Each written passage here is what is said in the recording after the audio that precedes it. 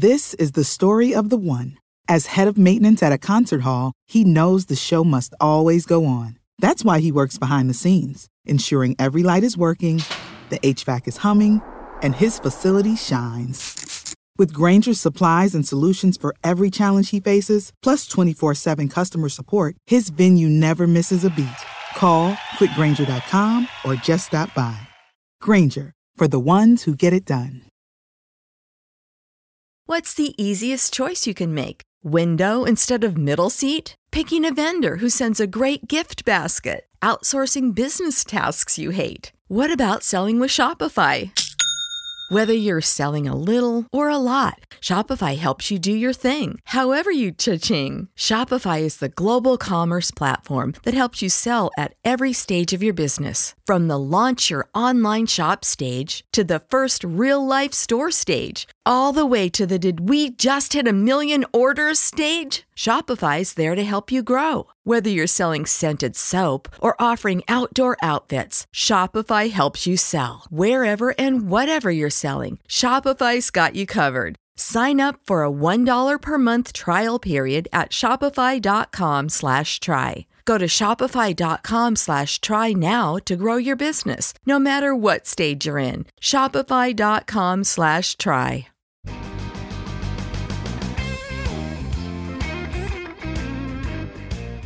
Welcome to another Blunt Business on CannabisRadio.com. And this week, we're welcoming back a returning guest who has extensive experience helping scores of clients from individual entrepreneurs to publicly traded companies navigating complex cannabis disputes and successful business strategies. Partner and lead of the cannabis practice at Holland & Hart, based in Denver, Colorado. I get to welcome back Rachel Gillette to the program. Rachel, welcome on back. Happy to be here. Thank you for inviting me. So if I'm right, it was last May we spoke together, and it was really just a chance to go on a longer scale about what you do and just their various issues in the cannabis industry with your role at Holland & Hart. So we're getting a lot of talk about the consumption lounges and really the hospitality industry where cannabis is being intertwined now. And so there's a few things that are happening now where we're getting the phrase cannabis friendly as part of the amenities in various resorts. I actually had somebody just speak to me. It was at a resort they started up in Jamaica, and I'm going to bring up one right now. This is based in Arizona, but then also the big story we've had is that in Las Vegas, about 20 licensees have been given clearance to go ahead and set up consumption lounges. And I wanted to get as much of a take from your expertise about this. So, first of all, Elevations Hotels and Resorts, based out of Arizona. In January, they announced they will convert the Artisan Hotel Boutique, which is just off the Las Vegas Strip. Now, they're based in Arizona, but this is a Las Vegas-based hotel. It's the Lexi they're going to be converting, a 64-room hotel with the entire fourth floor designated as cannabis-friendly. Elevations also owns and operates the Clarendon Hotel and Spa in Phoenix, also laying claim to be their state's first cannabis-friendly hotel.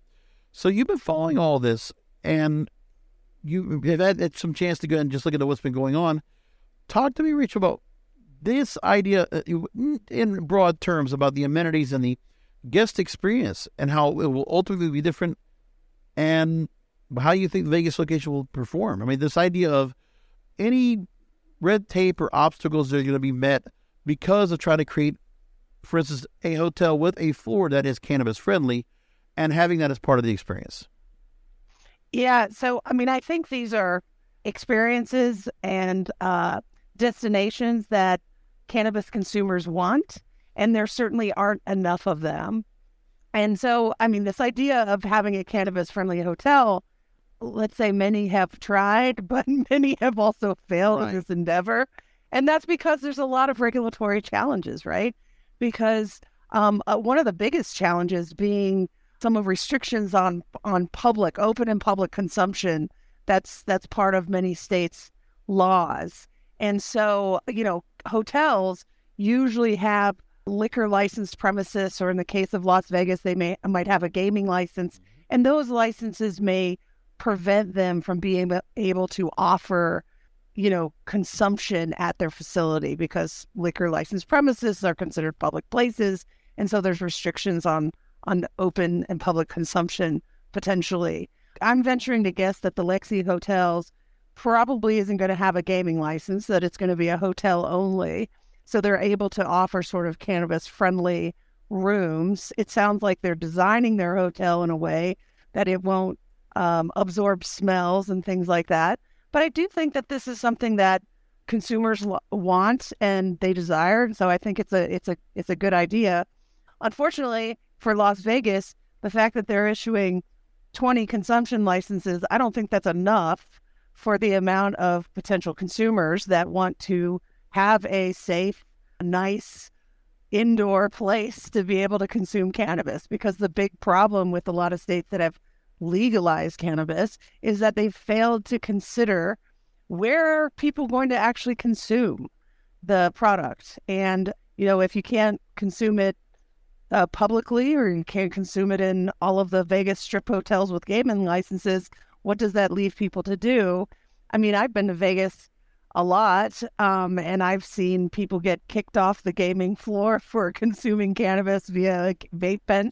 However, cigarettes are able to be smoked pretty openly and are so.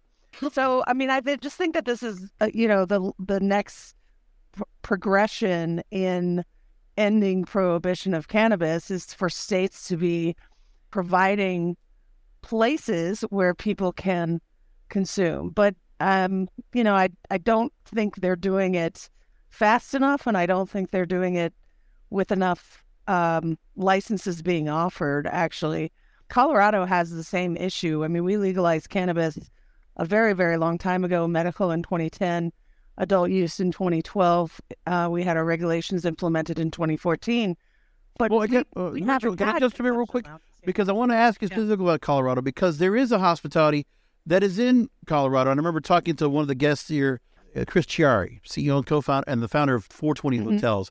And he operates the Patterson Inn, which is a smaller inn, and I forget how many rooms were within this, but it was an area where he created it is in the Capitol Hill neighborhood of Denver, and he was including a lounge that will be converted into a consumption space for guests staying at the hotel. This was back in April of last year when I spoke with him. I don't know if it's gone, how far he's gone since. We have not talked to him again since, but in the same area, it's obviously this has been burgeoning. Have you had any chance to learn anything about, from any examples within Colorado? Obviously, the consumption lounge idea has been implemented, and from what you've seen there, and maybe just what you might have been involved in any way, somewhat directly or indirectly, sure. The bigger the size of the venue of that particular resort, the more issues. So interesting. So I'm familiar with the Patterson Inn.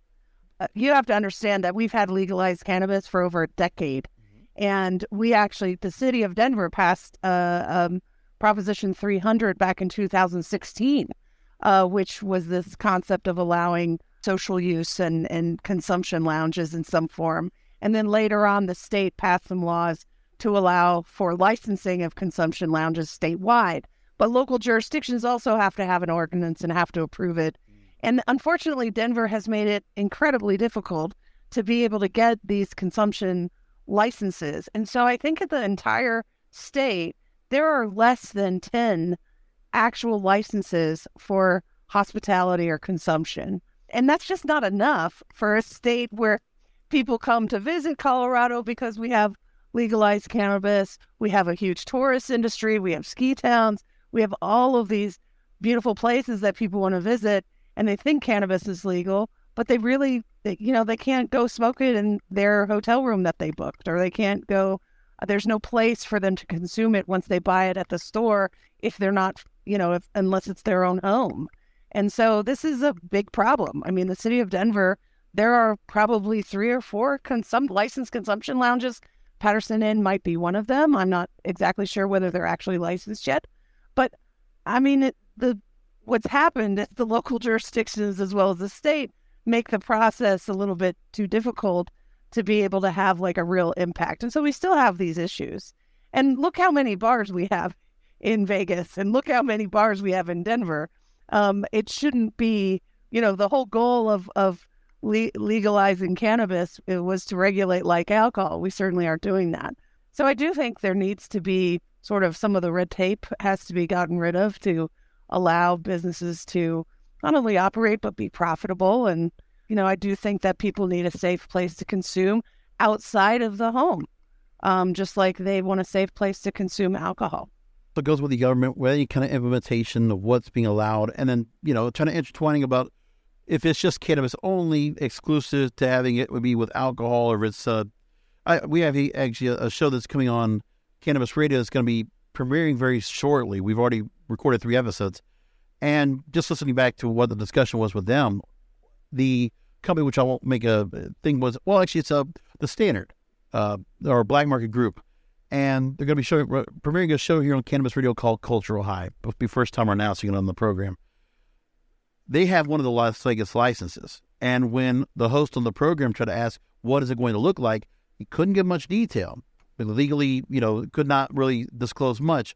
But he was saying the fact is, it's going to be bigger than, think more of a nightclub, think more of an atmosphere that's, a larger space. It's not something that will be like what you'd see like with a regular bar or a kava bar or anything like that. It's just something will be much different. But there's not much. We also just have to wait and see what's being done in terms of what Las Vegas is going to do about all of this. Now, in terms of what's being prepared for this hotel, I want to take from thestreet.com that with this hotel we were talking about, okay, the Lexi, that this 64-room hotel is expected to open in April, according to them. And it will have a floor, in the cannabis-friendly 4th floor, it will have enhanced air filtration as well as no carpets, heavy drapes, or other materials known for absorbing smoke. And the CEO of Elevation Hotels says, quote, we definitely want to create a more elevated experience. We are cannabis inclusive, but not cannabis centric. We want all people, whether they want to partake or not, to feel welcome and really destigmatize the use of cannabis. Now, other things they have, by the way, so in terms of amenities for Alexi, they're saying they'll offer shuttles to local dispensaries, a steakhouse run by former Hell's Kitchen contestant Jordan Savell, and a European-style top optional pool. Their idea is to isolate this 4th floor. So to being cannabis-friendly does not mean that's going to be consuming the entire establishment. They want to make it where there's a concentrated area, plus they're doing ramifications to make sure that it's only on that floor and nothing else. It's like almost like the idea of smoking in non-smoking rooms again. I can understand why they're doing it. I mean, you have to step into this with some amount of trepidation or caution because you don't know what is the bridge too far, right? I do think it's a good start. I mean, I imagine that, things that are going to evolve over the next years, decades, whatever, especially if we have the legalization of cannabis at the federal level. I think because it remains federally illegal, investors, business owners, they step into this, especially with big projects like the Lexi, with some amount of caution. And so I understand why they want to, have one floor to start and then see sort of where it goes or see where the demand is, et cetera. Because these are sort of new ideas and new ventures that people are doing. I mean, I think it sounds great, but I mean, the one thing that always surprises me with some of the regulations, and this was the case in Colorado, I'm not sure it's the case in Las Vegas, but I understand the concept of not combining consumption of cannabis with consumption of alcohol. However, that's been taking place in bars and nightclubs across the United States for as long as I can remember. But what I never understood was not combining consumption of cannabis with food, because that's like the best combination ever. And I do believe there's going to be some availability of food in these consumption lounges. That's my understanding. There may be some entertainment and other things like that. In Denver, for example, the first round of regulations under Initiative 300, they don't even allow food to be served in these consumption lounges, which to me makes no sense whatsoever. So I would love to see a concept of a restaurant where you can both consume cannabis if you want, the same way you would enjoy a glass of wine at dinner. No, but this brings up a good point because of the fact that we've had a lot of changes in smoking laws anyway. I mean, in Florida, I know it wasn't over a decade ago that we had it where, smoking wasn't allowed indoors in public places. In Colorado, just to give, because you're there, the Colorado Clean Indoor Air Act, which is requiring most indoor workplaces and public places to be smoke and vapor free, and that's including restaurants, bars, and casinos. Now, in Nevada, or Las Vegas specifically, their Nevada Clean Air Act outlaws smoking indoors with the exception of tobacco stores, strip clubs, private residences, some standalone bars, and, of course, casinos. So there is the part where, and I guess that's where it comes from, where if you're going to do it any other state, you have to follow what's the standard smoking laws, the Clean Indoor Air Acts that are applied. But Vegas gives a little more leeway. So with what they're doing in Vegas right now with the Lexi, that would stand within the Clean Indoor Air Act there. But you couldn't do that anywhere else, unless you just do the smoking. You have an outdoor smoking section, which that's not going to be possible in Vegas. Nobody's going to sit up there half the year and do that. It's impossible. And it's not possible in most states. I would venture to say that even outdoor eating areas, you're not going to be able to smoke or vape in a restaurant, for example. But yeah, I mean, Vegas is unique. Vegas, I mean, that's what makes it so fun and what a great destination to visit, right? Because you have all of these different things that a little bit more freedom to do all of those things that other places say you can't do or you shouldn't do. I mean, I think I understand, and I'm more than happy to comply, obviously, with a smoke-free environment, especially when I'm consuming food and stuff like that. But we're going to go to commercial break. Let's go and come on back. We'll talk more. Sure. Because I want to dig more into the issues, because, I mean, it's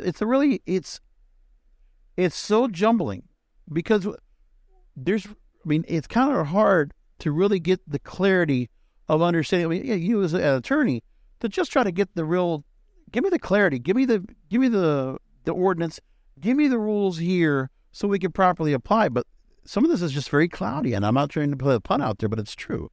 I'm here with Rachel Gillette, partner and lead of the cannabis practice at Holland & Hart here in Blunt Business. And we're going to talk more about, in Vegas itself, even right now, there are changes that are still being considered before these consumption allowances come into effect. And how's it going to affect those consumption allowances once they open? We're going to talk about that after a short break. Rolling into some sponsors, but we'll be right back with more Blunt Business. This is the story of the one. As head of maintenance at a concert hall, he knows the show must always go on. That's why he works behind the scenes, ensuring every light is working, the HVAC is humming, and his facility shines. With Grainger's supplies and solutions for every challenge he faces, plus 24/7 customer support, his venue never misses a beat. Call quickgrainger.com or just stop by. Grainger, for the ones who get it done. What's the easiest choice you can make? Window instead of middle seat? Picking a vendor who sends a great gift basket? Outsourcing business tasks you hate? What about selling with Shopify?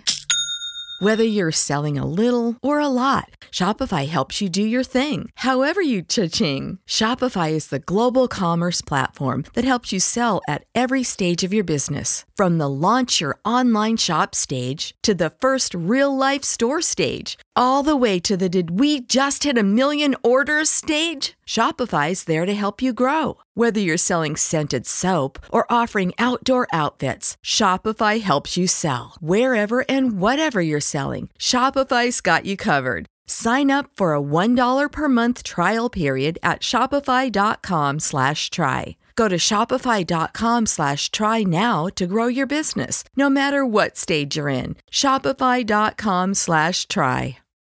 When you need mealtime inspiration, it's worth shopping Kroger, where you'll find over 30,000 mouth-watering choices that excite your inner foodie. And no matter what tasty choice you make, you'll enjoy our everyday low prices, plus extra ways to save, like digital coupons worth over $600 each week. You can also save up to $1 off per gallon at the pump with fuel points. More savings and more inspiring flavors make shopping Kroger worth it every time. Kroger, fresh for everyone. Fuel restrictions apply. Welcome back to Blunt Business. I'm here with Rachel Gillette, the partner and lead of the cannabis practice at Holland & Hart. And I wanted to continue from the street.com, the story about how, before the break, we were talking about the Lexi Hotel. Or they're going to be turning it, it's a 64-room hotel. just off of the Vegas Strip that will be designating their fourth floor of their hotel as cannabis friendly. Now, we know there are other consumption lounges, about 20 or some odd licenses have already been issued. But we were talking before the break about the issues of where is the Clean Indoor Air Act apply for states like Nevada or in Las Vegas proper or Colorado or any other states, and just having the understanding of where consumption lounges, in this specific case, always when Vegas gives that extra freedom, that's why the casinos are allowed to be where they are and operate the way they do with smoking allowed. And these consumption lounges should be able to go and have that same kind of freedom. But there's still a lot more to be said. Now, Las Vegas, they say, has a cannabis conundrum. The city allows the sale of cannabis for recreational use, but only allows it to be smoked in private residences. So people visiting the Las Vegas Strip, Fremont Street, or any part of the city are technically breaking the law when they light up. And Nevada's been trying to take steps to correct this. They set the framework for legal consumption lounges, and two other players are close to giving Las Vegas tourists a plan to legally and comfortably light up the joints, pipes, or other methods of smoking cannabis. So they're trying to go ahead and reestablish the framework so that smoking is allowed and work past what's been an existing Clean Indoor Air Act. So the changes being implemented to cannabis users, Rachel, giving a safe haven to smoke or shelter to enjoy in their own suite. You know, when you look at that, what have you seen as being done that could make that all be legal for anybody to smoke if they want in the hotel or outside as they want? Yeah, so as far as the cannabis conundrum, this is not only Las Vegas, but most states. Okay. They haven't put enough consideration into where people can smoke cannabis, especially if they don't live in the particular state that they happen to be in consuming. That is a big conundrum, and it's a big issue. But the reality is, I mean, Vegas is interesting because I find it funny that you can consume alcohol and walk down the street with a beer on the Strip, because that's legal, correct? I mean, I'm not a Las Vegas attorney, but that's legal. But you can't consume cannabis on the Strip the same way you would consume one of those giant margaritas that people walk around with, which I think is really funny because we all know that alcohol comes at a pretty high social cost, and it can be quite dangerous in certain circumstances, and it affects people in a certain way. So, you know, what I can say is that I don't think that the city has issued enough licenses to really deal with the demand. Now, a lot of businesses might not like me saying that. My understanding, too, is that they issued a number of the licenses to the already established dispensaries as well, which I think is good and makes a lot of sense to me. But I do think, once there's going to be a pretty good demand for people going to these places, I worry a little bit about how far removed they may be from the places that people sleep or stay, because I do believe there's a setback requirement, correct? Right. Well, the thing too, I don't know, how can anybody feel comfortable be able to go ahead and, when we've always had this stigmatization of where you're able to go and smoke cannabis, because there's always a thought, well, are we sure that this is decriminalized, that we're not going to have any law enforcement that's going to go, they're going to go on their own vice and maybe have some issue with somebody that's lighting up? That's the same issue happens here. Like, there's just so many, it's almost like somebody, concealing and carrying a weapon. It's like there's just so many rules that are being put in, and then things can change at any time depending on where you are. And if everybody's going to be on the same page about it, that's the issue I have here, is that there's nothing that really gives any guidance, either from the government level, the state level, that really makes everybody understand, okay, if the lounges come into play, then give us the place where we can actually smoke. It's the same like anywhere, anybody else before. For those in the casinos, okay, they have areas that are smoking, some that are non-smoking. And there's other areas when it comes to restaurants where smoking is allowed or whatever. The smokers want to know, just tell me where I can smoke. The same thing for the cannabis users. Why cannabis and Right. tobacco are not looked at hand in hand? At this case, that's also been the part that always comes into play where, okay, the Clean Indoor Act has to be rewritten to include cannabis use, but none of these states have done that, correct? I don't know, to be honest, whether or not states haven't rewritten their Clean Indoor Air Acts. I know that Colorado rewrote theirs a few years back to include vaping, Okay. which, it's any type of smoke, I believe. So I don't know that they have to specify tobacco versus lighting up, some herbal cigarette versus cannabis. It's just smoke and it's vape. Because most important, Colorado, and that's the best part about you being there, is because when laws and rules are applied, Colorado's always been the tip of the spear. They've always been among all the other states that have adult use or medical use cannabis. The rules always start applying where if Colorado makes a change, then it kind of just spreads down and it works its way down like a domino effect. And then other states will follow suit. Well, yes and no. Yes and no. I mean, we were very, very behind in social consumption laws. So allowing hospitality license, social consumption lounges, those types of things. I mean, that didn't happen until very, very recently.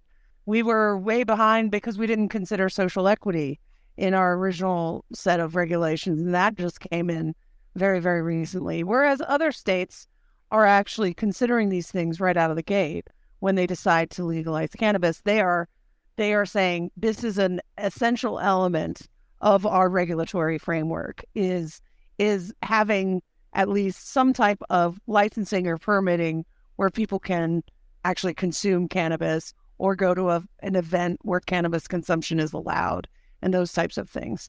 So Colorado is progressive in a lot of ways, but we forgot about a lot of things. Because we're so focused on other things, I guess. But we're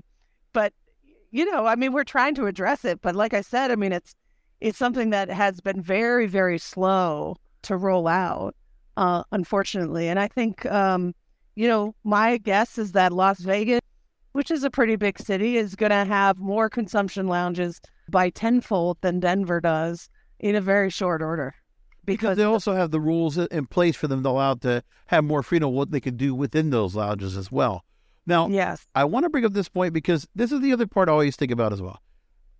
So those licensees, I mean, there might be some people that have licenses, and I'm not sure of all who have them, but I know there are quite a few. I already talked to a couple that have had licenses that are they're pretty big sized companies, or at least they have the background for that as such.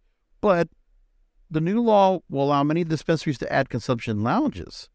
So the dispensaries could add that as well in this new setup. But so far, none will be located on casino-occupied property. So this is the part that Vegas has to deal with. That you're going to try to persuade all these people after all these years to make them go somewhere that's outside of the casinos. When everybody basically goes, and then anything that's attached when it comes to entertainment, when it comes to dining, they're all attached to casinos. Just about all. So now, the likes of Caesars Entertainment and MGM Resorts International, they dominate the Strip. They do not want them. And because as long as cannabis remains illegal under federal law, they are not going to be a part of it. So they have the pull in the city. And even with the consumption lounges anywhere else, if there was somebody else that was, very prominent or corporate or just a very big company that was behind operating all these lounges, I would imagine, the governments might be a little more receptive, if you will. But now, does this give new lounges leverage for the time? Like, do you feel like the lounges now, we know kind of about a 3 to 5 year gap before we see legalization maybe even be brought up to a vote federally? At least for me, I think federal oversight, we might see 3 to 5 years. I've already been seeing that all year on this program. Is that enough time for these lounges to establish themselves once the casinos say, okay, legalization's in, we're going to make our own consumption lounges? Will there be enough time for these lounges to establish themselves before the bigger monster casinos come in and, corner the market? Yeah, I mean, let's just say I don't think casinos are against it. I think they're waiting for federal legalization.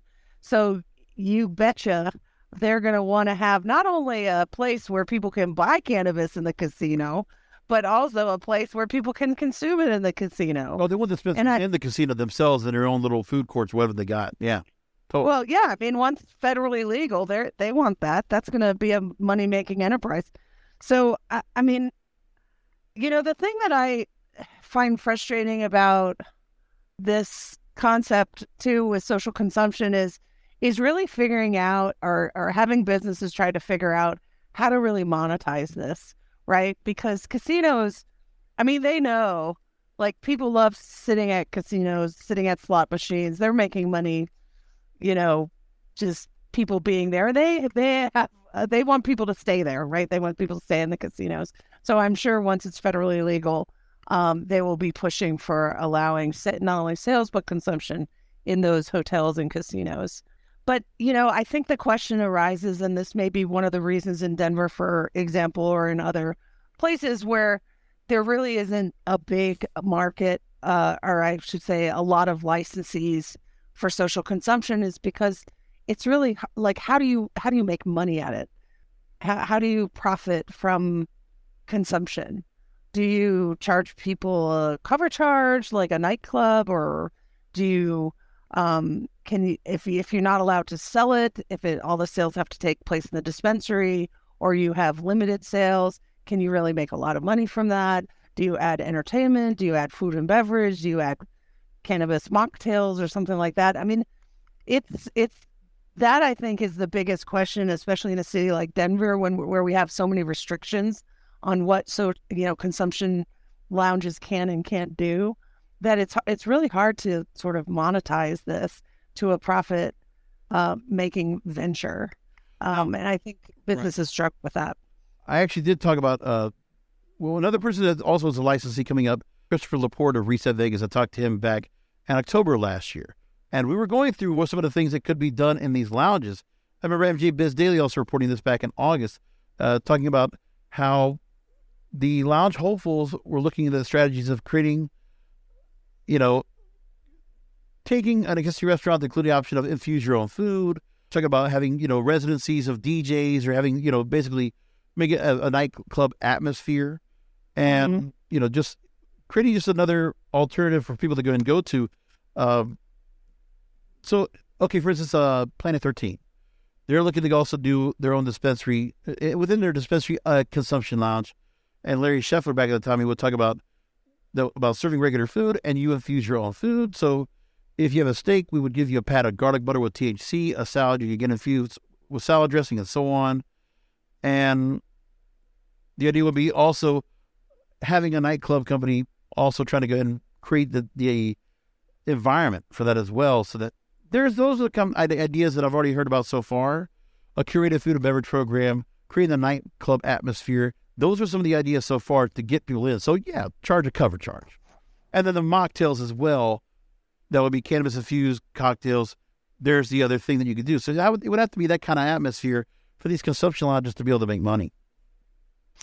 Yeah, I mean, there's just so many questions. I mean, this is so new. And I mean, what cities and states are probably struggling with in large part, as well as business owners, is sort of, how do you balance trying to make money, serving people product, and then making sure that they're safe and there's not overconsumption. And we don't have hundreds of years worth of, alcohol and bar experience to rely on here. This is all new for everybody. Like what, and I think for large part, I know that, consumables, edibles affect people differently than maybe smoking cannabis. So people may be less experienced with it.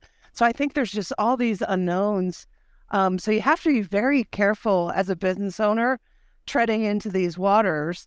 But you do have to, at the same time, balance that with trying to, make money and have a profit-making venture.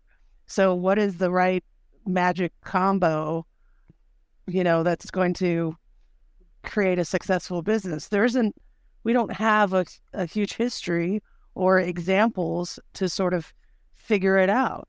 I can't think of, when we go back to the Lexi, I can't think of one sort of large size hotel like that in the U.S. that has done the same thing. I don't know. There may be. I mean, maybe I just don't know. But we'll see what the success, the level of success is, and what the demand is, and all of that. But I mean, these are new and novel and progressive ideas, and this is a nascent industry for the most part, even though it's been around for many, many years in many states.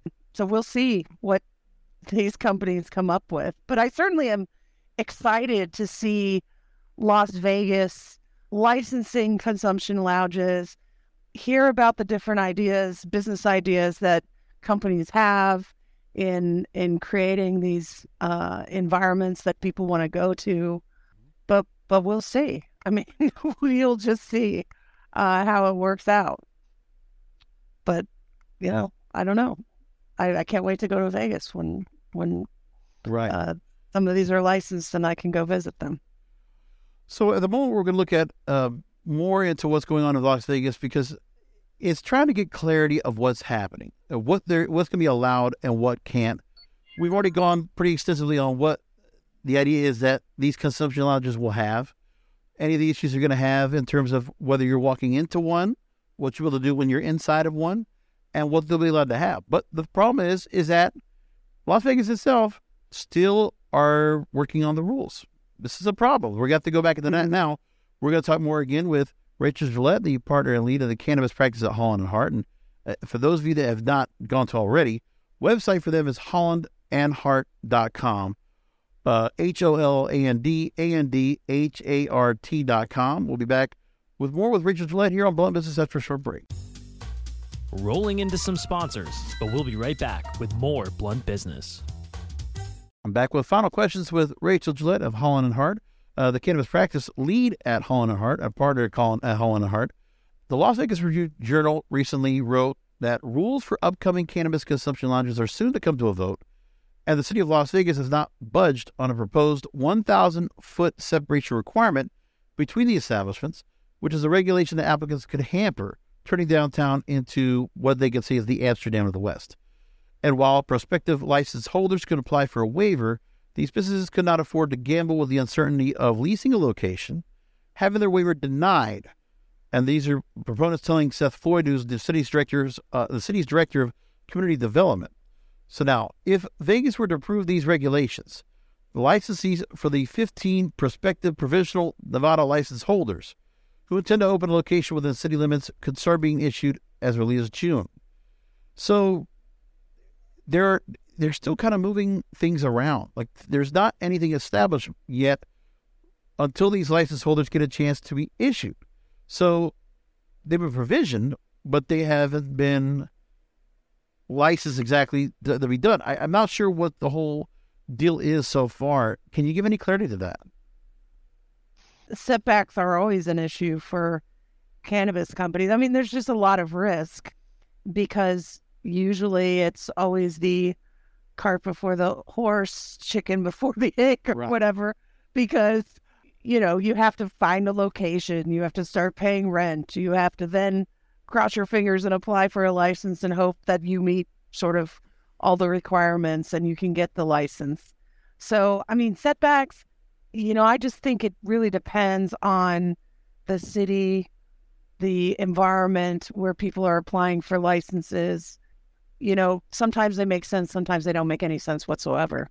So, is the concept that they're 1,000 feet from each other, that they can't be within 1,000 feet of each other? I don't know what they're trying to do, because if they're only kind of moving forward on this, they never really gave any clarity as to where things go now that can be done going forward. And it's a matter of, just the rulings and all of that's been put together has not been all completely clear, I guess. And yeah, there's still, the thing is, in the language itself about cannabis consumption lounges, it's from Las Vegas, they're still trying to change the language on it without going into full detail. But like, for instance, when they're trying to talk about understanding the definition of a adult use cannabis distributor transportation contractor, and saying that they could transport on behalf of the distributor from an adult use cannabis establishment to another establishment, and either from an independent cannabis consumption lounge to a retail cannabis consumption lounge. Like, there's so much still that has to be proposed. My question is to you, Rachel, is that, if you're looking into this yourself, you might get the licenses here, but it's as if, they keep moving the ball up and down the field. Like, they're moving the goalposts. It's basically that. And there's no real clarity. I mean, in that case, when you've had issues where there's not enough clarity in here, I mean, what is the best course of action?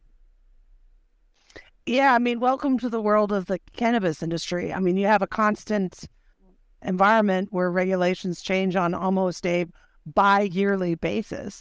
In Colorado, they write regulations every few months. They're coming out with new regulations. And so there is a changing goalpost, as you say. Like, once you figured out one rule, then they go and change it on you. And I think a lot of this stems from, I just bring it all back to the fact that it's still federally legal, that states operate, and I teach marijuana regulation at CU Law School. And sort of the theme of my class, I always go back to, everything goes back to the Cole Memorandum when it comes to regulatory frameworks and regulations, because, basically states draft their regulations coming from a position of fear of federal interference. So what do we do? How do we draft these regulations so we make sure that the federal government doesn't come in and arrest us all, or start arresting our tourists or consumers or whatever? And so they do it from a sense of, okay, we have to be very restrictive, and instead of what really makes a lot of sense. And I think if you got rid of federal illegality, you may see a more common sense approach. We may see regulation like alcohol versus regulation like plutonium, right? Because a lot of these regulations are just over the top. And we're inviting people to the table who never wanted cannabis legal in the first place, too, as part of the working groups to draft these laws. So they're coming from a position of, it shouldn't have never been legal in the first place. So we're going to put up every barrier that we possibly can to make it as difficult as possible for businesses to operate in these cities, towns, states, etc. And that's just reality. And I think if we got rid of the fear of federal enforcement, and we had more clarity, because remember, the Cole Memorandum's been rescinded. So, and if we had more clarity, if we had federal legalization, if we had, less discussion of should we legalize, and okay, we already legalized, so what makes sense now that we have this legal, environment. I mean, how many times do we have prohibitionists of alcohol sitting at the table when you're drafting alcohol regulations? I mean, that doesn't happen anymore. We don't have people sitting at the table that are, anti-alcohol. People have sort of resigned themselves to the fact that alcohol is legal, so how can we regulate it safely? And so, I don't know what the right answer is here, but I do think that people who are participating in rulemaking and promulgating these rules need to really think of it from a common sense approach. But until we get rid of this barrier of federal prohibition, I understand why they feel that they can't, they still have to come from a position of, we have to make sure it's regulated in a way, and it's so robustly regulated that we don't cause the federal government to come and interfere with what we're trying to do. There's a lot to be said. The thing is, no matter who I bring on the program, I mean, I appreciate you, Rachel, being able to make time to go and talk to us about this, because the consumption lounges in Vegas, it's important to me, and I'm hoping to bring on some other people that are, I'm trying to get somebody on from the Lexi to actually bring them on. I'm actually working on that. and some other people to go ahead and talk to me. I'm going to want to get a couple licensees to tell me what their experience is right now getting these up off the ground. So I want to find out about that. And so, I mean, I'm talking to the folks at Planet 13 to bring them on, somebody from Alexa to bring them on, our new shows, I want to bring them on. So we're going to talk about that on future episodes of the program. But at the moment, how bad is it where I'm talking to you and you have all the legal expertise in the world and you deal with this kind of, not anything in Vegas. Let me just make that clear, disclaiming, but you have the understanding and the knowledge of what, if you had to go and deal with this right now, say if it's Colorado, because Colorado has their own end of consensual lodges. We talked about that on the program with the Patterson Inn. There's other facilities, but what are they allowed to do within their own Clean Indoor Air Act? We've gone through that pretty extensively. But it's this kind of thing right here. I'm just pointing out the questions. I'm just making the point of, does everybody understand here? Oh, yeah, Vegas consumption lodges. Oh, look, it's going to be grandiose. Yeah, but look at all the red tape you have to go through. And the fact the government in the state or local level, they're still trying to figure this out. They're changing the language as we go along. They're proposing language to change language that might ultimately make changes to the licensing. And then what are you going to get? Just like you said, are you going to have to go find a new location? Or you have to find another place to lease? Are there certain things you're not going to be allowed to do? And then the fact that you might be, where you have to go and look around smoking laws, the existing smoking laws, and working around that on top of the fact of cannabis being illegal or maybe not always being looked at as criminalized, and making sure that everybody that's supposed to be enforcing the laws understand it without creating a harassment or a hassle. Well, you bring up a very good point, which is education.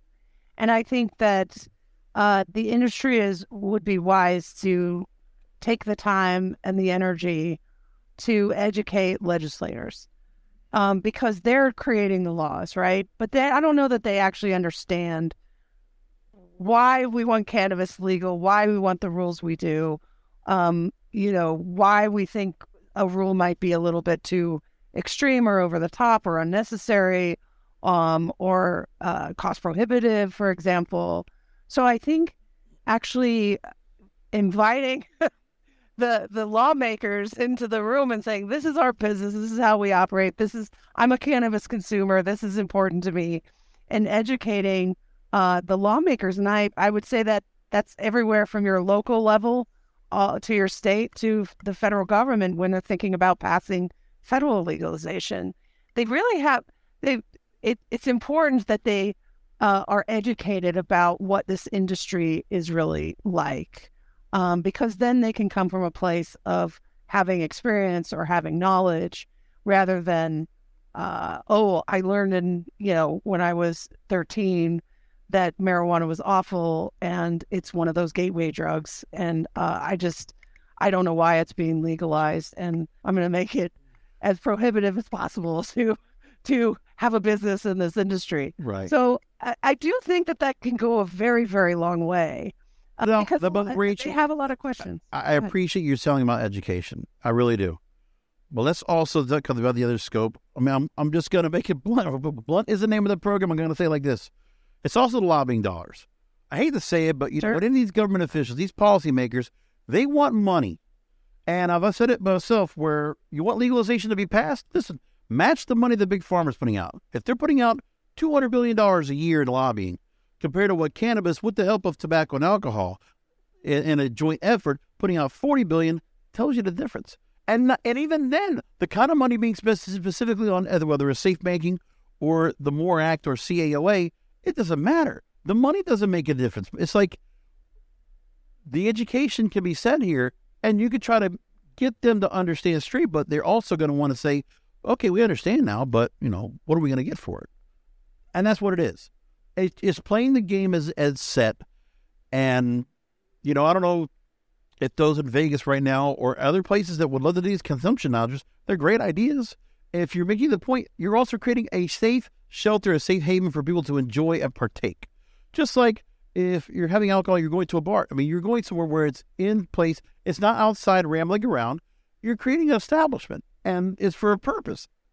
And part of it we know is that for cannabis, it's also for a health reason as well, because of the benefits. We've all seen it, but it's as if it doesn't matter. If it's the education, you can go ahead and, beat them over the head, literally with a book to explain, or any kind of research or findings you find from any kind of double-blinded clinical trials, whatever there is, no matter what, the money along with the education is what's going to make people budge, and not do this kind of stuff right here where we can't get any kind of clarity until June, until the actually, all the leases are coming into play. All these businesses are waiting to go ahead and start up, and then they're still they're in purgatory right now trying to figure out, when are we going to find out some clarity here? We don't know anything yet. This is the part I want to continue to focus on here on the program. I want to know what the other consumption lounge license holders are dealing with right now, because people want to see this happen.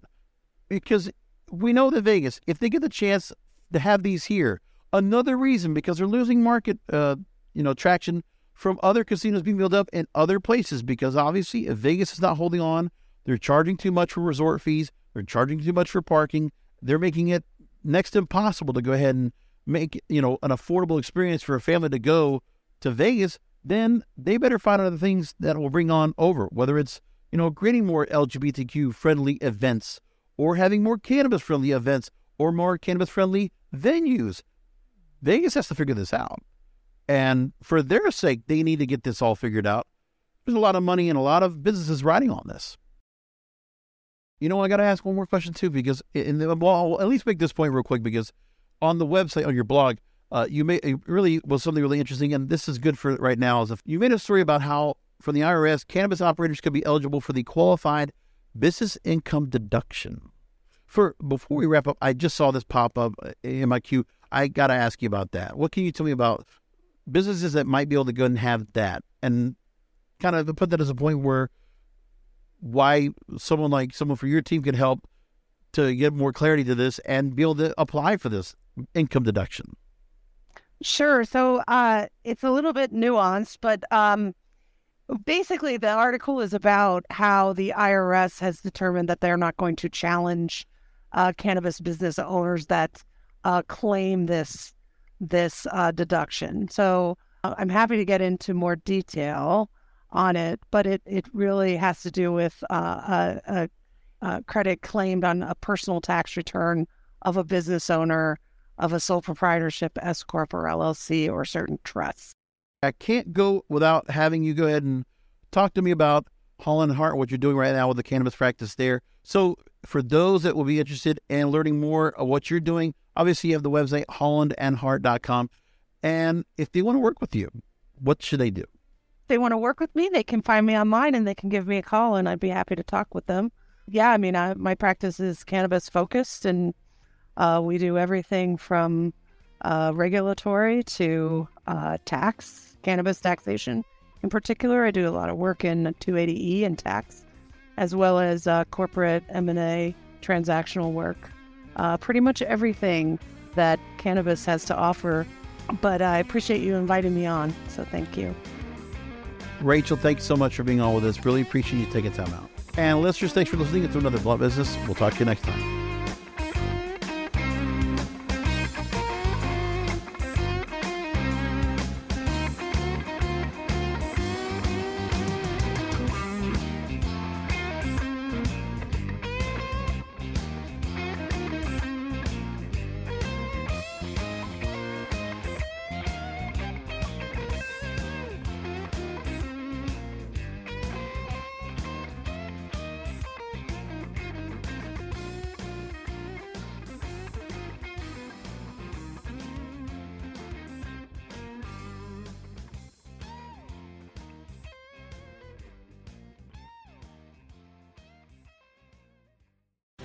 The opinions expressed on this CannabisRadio.com program are those of the guests and hosts and do not necessarily reflect those of the staff and management of CannabisRadio.com.